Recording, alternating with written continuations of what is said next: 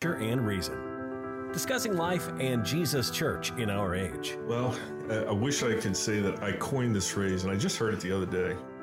It might have been MacArthur. I'll give it to you. I don't want John MacArthur calling me and saying God's the guy. Yeah, well, he just keeps calling all the time anyway. Hey, can you help me with this sermon study? Be sure to subscribe so you don't miss out on any content. And so we're talking about the sovereignty of God. Yep, a subject that gets a lot of people twisted up. Yeah, and a lot of misunderstandings. And I was kind of thinking about this, looking over, passages, and I think, well, first of all, I guess we need to define some terms here. That'll be good. But I think what happens often with the conversation about the sovereignty of God is, strangely, it doesn't start with God, and I think a lot of times that's the problem. Yeah, that's probably a pretty good, I'm just going to say I would agree with that. Perhaps, for example, I think one of the simplest ones we get, we'll pull it from Scripture right out of the gate.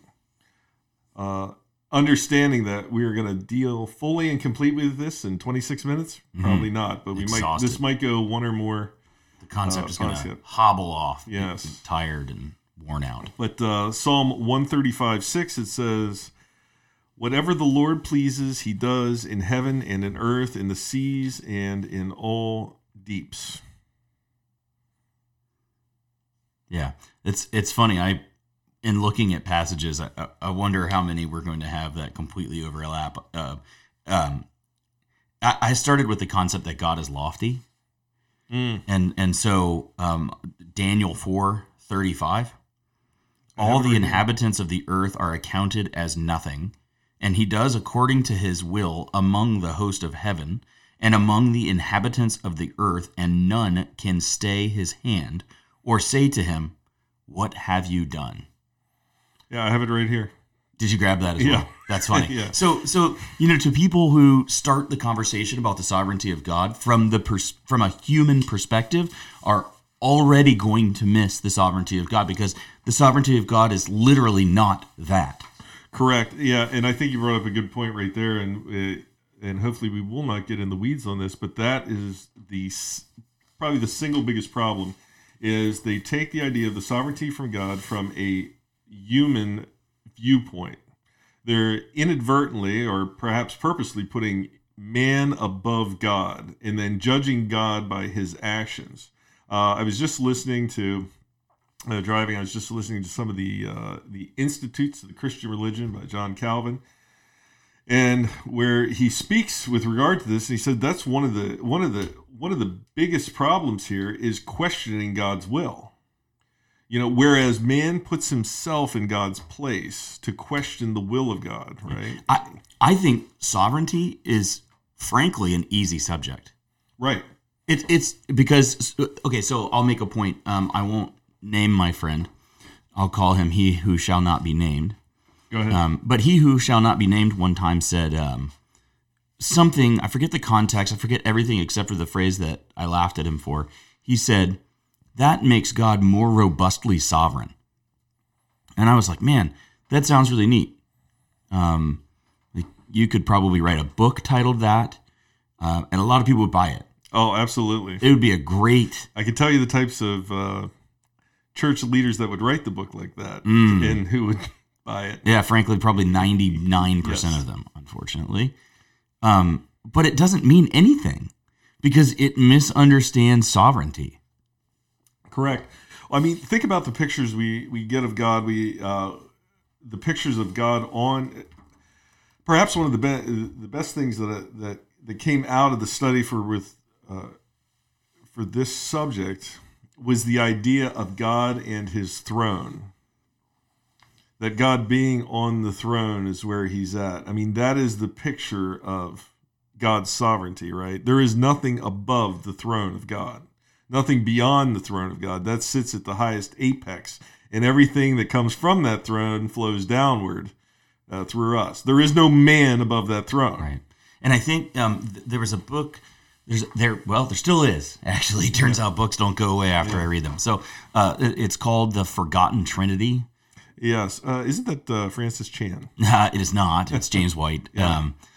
That was just a little joke. Francis Chan, who for the first time is thinking about communion and what that might be. What that might be, a 30-year career of pastoring. Yes. Interesting. In this book, I think James White made a really great point. And it's effectively, it's about the concept of accommodation, that all of Scripture is an accommodation.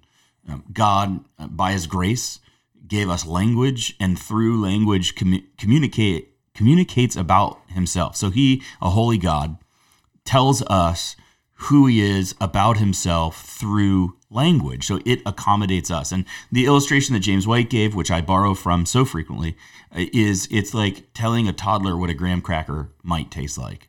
Right. Because they've got no database of knowledge, really. So you're using language to describe something, and it's not wrong, but it's in some ways imperfect. So you say maybe it's crunchy, maybe it's sweet, because they understand those things. And so sovereignty, by that same point, I quickly here did a search for the definition of sovereignty, and I think I'm jumping right to the problem. Go ahead.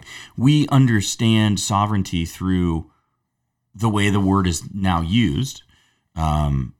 Sovereignty is the full right and power of a governing body over itself. So the full right and power of a governing body over itself. So we think of, governmental power. Correct. Which is wishy-washy. Yep. Especially because we live in a society where we're democratically elected.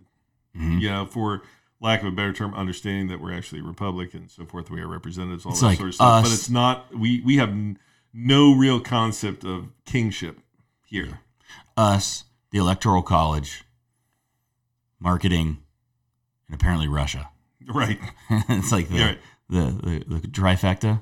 I actually saw that type of power play out once. I'll leave out some of the background, but I was on a reservation one time, tribal reservation in New Mexico, and watched the tribal police wave off a civilian police helicopter, or not civilian, but a city or whatever state helicopter from the call that they were on for some folks.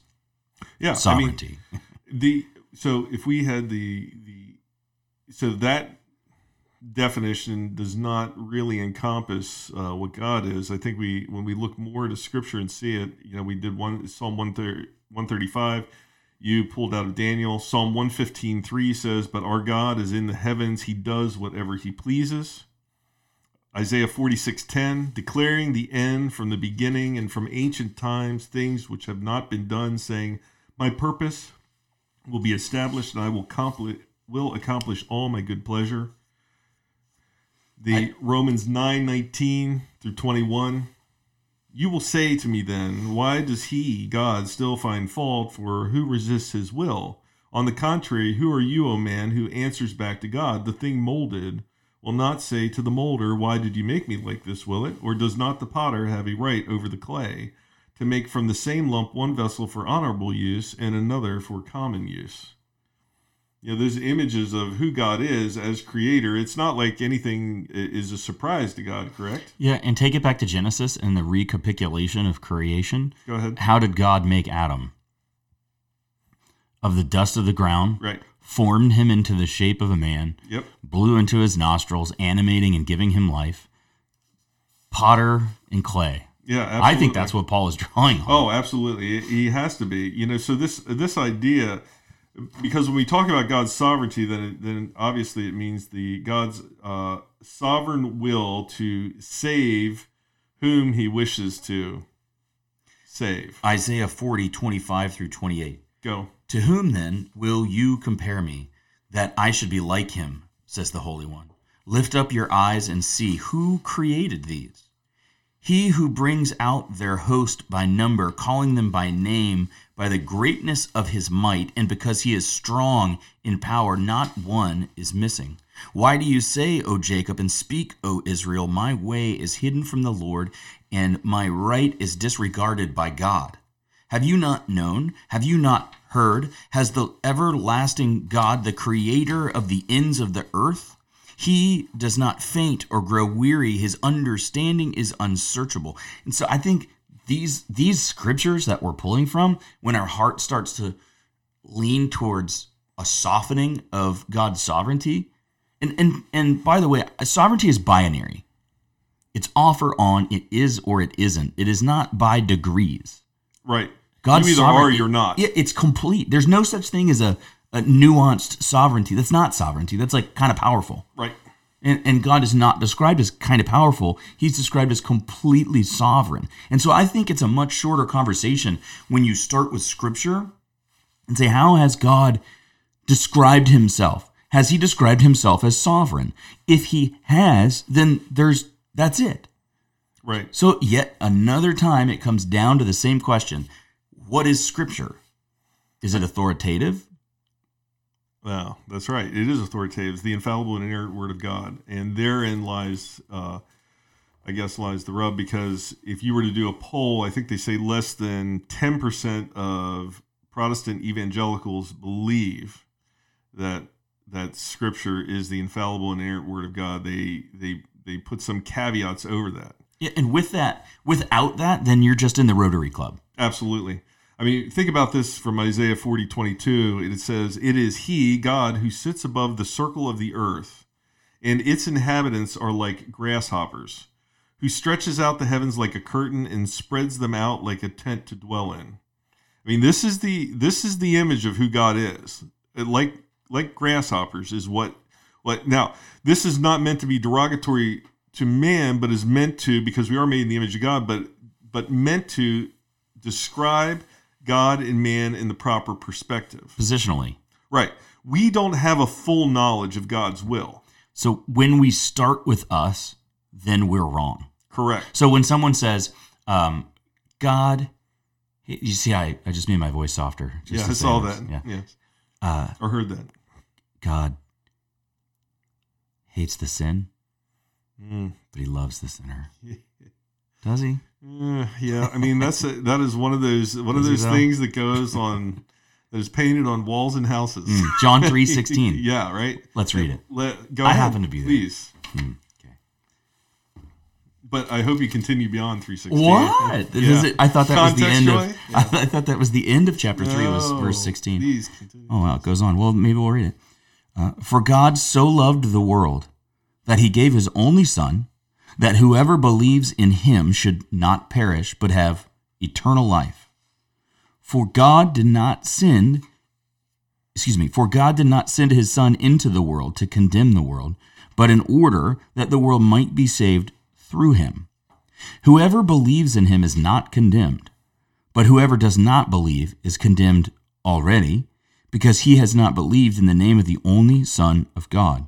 And this is the judgment, that the light has come into the world, and people loved the darkness rather than the light, because their works were kind of bad, because their works were not good, but because their works were evil. And their works are loving the darkness. Right. More than the light. The light being the light of Christ, the truth Right. of God. The light came into the world. The darkness being it. not that. Falling after their own way. There's a way that seems right to a man.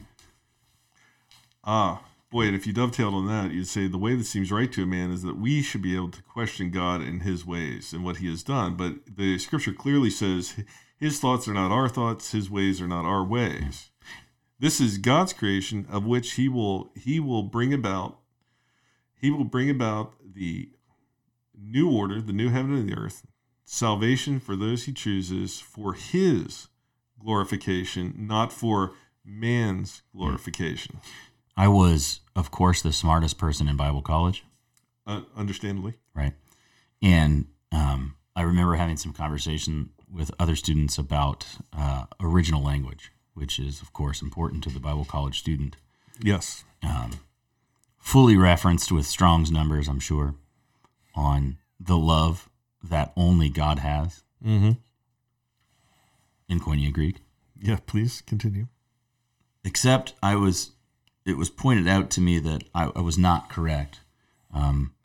In John 3, let's see, is it 19? Yep. John 3:19, and this is the judgment, that the light has come into the world, and people loved the darkness rather than the light. Word under loved there is almost exclusively used to describe God's love, most powerful, strongest kind of love, except for this instance right here, where it's not used of God. It's used to describe the way creation loves darkness with a wholeness and a completeness. I thought we might be able to avoid this until we got perhaps into the second podcast, but we might as well dive into this right now because we're dealing with human problems. One of the things I like to talk to people about is, especially when we talk about the imputed sinful nature that comes from Adam, is one thing I think we always have to keep in mind is that Adam, and understand that we're talking about Adam and Eve, but rather than doing that every single time, Adam is the federal head of man, right? Eve sought leadership from Adam. Adam sought leadership from God, so forth, so on. But Adam is the federal head of mankind. Adam was not like us at creation. Correct. He had no belly button. Right. But Adam had the ability to sin, and he also had the ability to not sin prior to the fall. Right? After the fall, we no longer have that ability to not sin. That curse is on the earth, right? This is part of our nature. When you go to those passages in John that you read, I mean, that speaks to the nature of man. Sin is in our nature, and we are free to act within that nature. And exclusively in that nature. We cannot act outside of that nature. Right. And it goes back to who is God, right? It goes back to who is God. If God is creator, I am creature. Correct. I have my free will, and this is what we're banging around at. Yep. And this is where sovereignty falls off the rails. People start from a human-centric perspective and talk about their free will. Correct. I'm free to do whatever I want. I have a free will. And you are 100% free to do whatever you want within your nature. Yeah. And your nature is consumed and controlled by sin. Yeah, and I would step even a step beyond that. I'm free to do anything within my will. I'm free to do anything within the limits of God's creation, and I am free to do anything within the limits of God's will. And as soon as that limit stops, my freedom will also stop. Correct.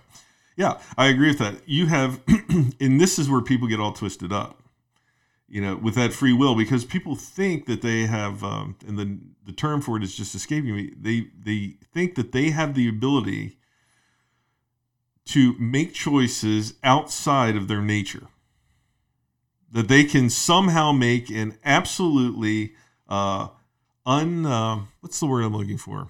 Unencumbered? Not unencumbered. Translucent? No. Chartreuse? Certainly not chartreuse. Probably the best color of lure when you're fishing. No,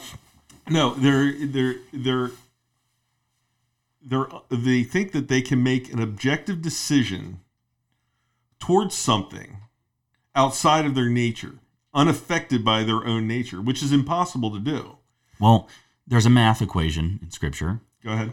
None seeks after God.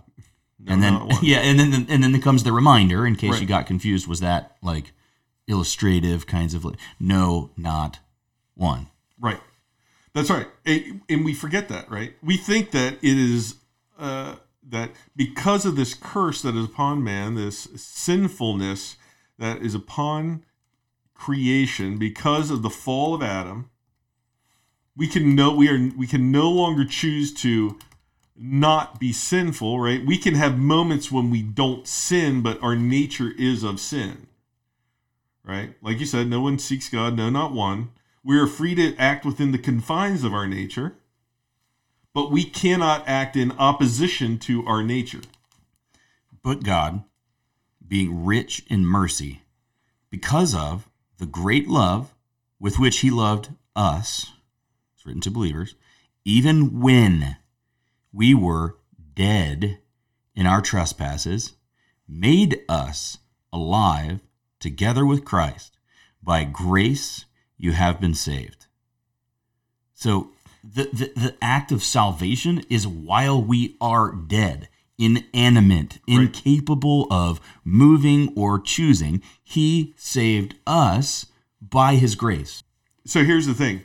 We don't have the agency to change ourselves in our nature. Right. We don't have the ability to do that. It has to come from outside of us to change that nature that's within us. Yep. Because none seeks after God. No, not one. And so when you do seek after God, then you go to Ephesians 2:9, which says, even when we are dead in our trespasses, he made us alive together with Christ. And that can only be true if he's sovereign, because he violates our will. Right. My will is against him. My will is, as John 3:19 says, loving, with the only instance where that word for love is used of people loving the darkness rather than the light. And so it's graceful that God violates my creaturely free will to repoint me in a saving place. Right. Because God is doing this for his glorification, not for man's glorification, although we are the recipients because he glorifies us. Romans 3:9, which we have spoken of, I believe, a little bit before. What then, it says, Paul speaking, are we better than they? Not at all, for we have already been charged that both Jews and Greeks are all under sin. Verse 10, as it is written, there is none righteous, not even one. 11, there is none who understands, there is no one who seeks for God. 12, all have turned aside, together they have become useless. There is none who does good, there is not even one. 13, their throat is an open grave, with their tongues they keep deceiving. The poison of asps is under their lips. And it goes on continually to describe the state of man. And herein touches on that issue. We believe that we can choose a neutral position in our lives. We have a higher belief in our free will than we actually have because of the sinful nature that's within us. Man is not morally neutral. Rather, because we are in bondage to sin, without divine grace to choose, that God gives us to choose his ways, we can't do it. We will consistently and frequently and always, at most times, reject God and his ways without his action upon us, right? Because we don't live in a neutral state. The bondage of sin that's on our lives affects everything that we do. Yeah. It is a darkness over us. And I think that's why I think that this topic of the sovereignty of God is almost given, I don't know if I guess I'll say almost given too much attention, because it's not a question of that, and it's not a matter of debate. Oh, well, what about this subtle point? What about that subtle point? It's the question is, does Scripture describe God as sovereign? And if sovereignty is a binary choice, then he is or isn't. There are no subtleties. There are no nuances. Sovereignty can't be by degrees. Right. The real problem is us and our problem. It's almost like we love the darkness more than we love the light. I wish Scripture would tell us that. If only we had a book that would tell us the way we really are. If only we would be informed about our own nature somehow. How about we flip to Ephesians 2, chapter 1. Ephesians 2, chapter 1. Ephesians, one of my favorite epistles. Chapter 1, starting in chapter 1, Ephesians 2, starting in verse 1. And you were dead in your trespasses and sins, in which you formerly walked according to the course of this world, according to the prince of the power of the air, of the spirit that is now working in the sons of disobedience. And among them we too all formerly lived in the lusts of our flesh, indulging the desires of the flesh and of the mind, and were by nature children of wrath, even as the rest. Right? This is the state prior to God, right, coming into that desperately wicked heart described in Jeremiah 17:9. Right? Who can understand it? Only God can understand the heart of man. We can't possibly understand everything that is going on in our hearts and those things that are there. It says that Paul, speaking even of himself, was like this prior to God working upon him, coming into his life, right? Yep. I mean, God enacting his sovereignty over the creation to bring about his will in the creation that he desires. Yeah, like I said, I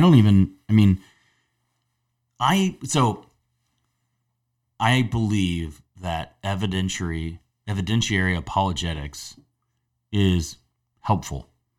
Do I believe it's helpful for salvation? Not necessarily. I think it's more helpful for the believer to come to deeper understanding. I think it could be a part of someone's salvation. It's certainly not necessary. Correct. But again, this becomes an evidentiary kind of conversation. Yeah, and coming from the point where I was all about evidentiary apologetics for a long period of time, and realized that, well, that's probably not. It's interesting, and you can have some interesting philosophical conversation with regard to that, but in reality, spiritual things are spiritually discerned. Correct. It's academic. Absolutely. Romans 9:16. Go. So then it depends not on human will or exertion, but on God, who has mercy. For Scripture says to Pharaoh, "For this very purpose I have raised you up, that I might show my power in you, and that my name might be proclaimed in all the earth." All right, so we're going to go there. Here we go. Since our nature, right? Notice what God says he's going to do there, right? What happens with Pharaoh is not against Pharaoh's nature, right? Pharaoh is working entirely within the confines of his nature. Okay? Therefore, Pharaoh is responsible for his actions, right? God is not the author of sin because God is not sinful, but God allows that sin will exist to bring about his will, right? He allows that sin will exist to bring about his will. Because of the curse that's on man, man is responsible for the sinful behavior that they do. He is not irresponsible because man is free in his choices within regard to his nature. God does not coerce a man to sin. Man naturally chooses sin and chooses those things that are not of God. So therefore, man is responsible for his actions, right? He can't push that off like God, like Adam and Eve tried to do. You know, Adam trying to push off the sin nature onto the woman that you gave me. It's her fault. No, it's your fault, Adam, because you chose this thing. Within your nature, you chose this rather than to be obedient. And again, to me, this is all academic. It all comes down to the same question, which was the original sin in the garden. Did God say, and do you believe it, or do you think it's packed with ill motive? Right. And then we would go back to way back when we started this conversation. Is it the infallible, inerrant word of God that we're studying that teaches us about God and his character, or is it something that we just like to pick and choose things that make us feel okay, or things that we can say that will try to absolve us of any guilt feelings that we have about our behavior? Yeah. And rather than continue to have a conversation about sovereignty, I would honestly rather pivot to the word of God. Because, Satan enters into the garden, says to Adam and to Eve, did God really say he's withholding good from you? So to the person who would argue God's sovereignty by their right to choose, I'm like, okay, fine. Do you believe that the Bible is the word of God? Okay, if you do, trust it and believe it. Correct. Or resist. But why is that on God? And then that goes back to the scripture you quoted, that spiritual things are spiritually perceived, right? So we recognize it as God's word as the Spirit works upon us, right? Prior to the indwelling of the Holy Spirit, prior to believing in Jesus Christ as Lord and Savior, it was just a book that I could pick and choose. There were some interesting stories. Some of the things I didn't believe is strange or whatnot like that. But when those things start working on you, when the Holy Spirit is within you, then all of a sudden you see more and more and more the truthful nature that it is God's word, that it can only be from God that these words come. Yeah. Let me make an intensely imperfect illustration of what evidentiary apologetics or just academically discussing the sovereignty of God, right? Okay. Take a fighter, right?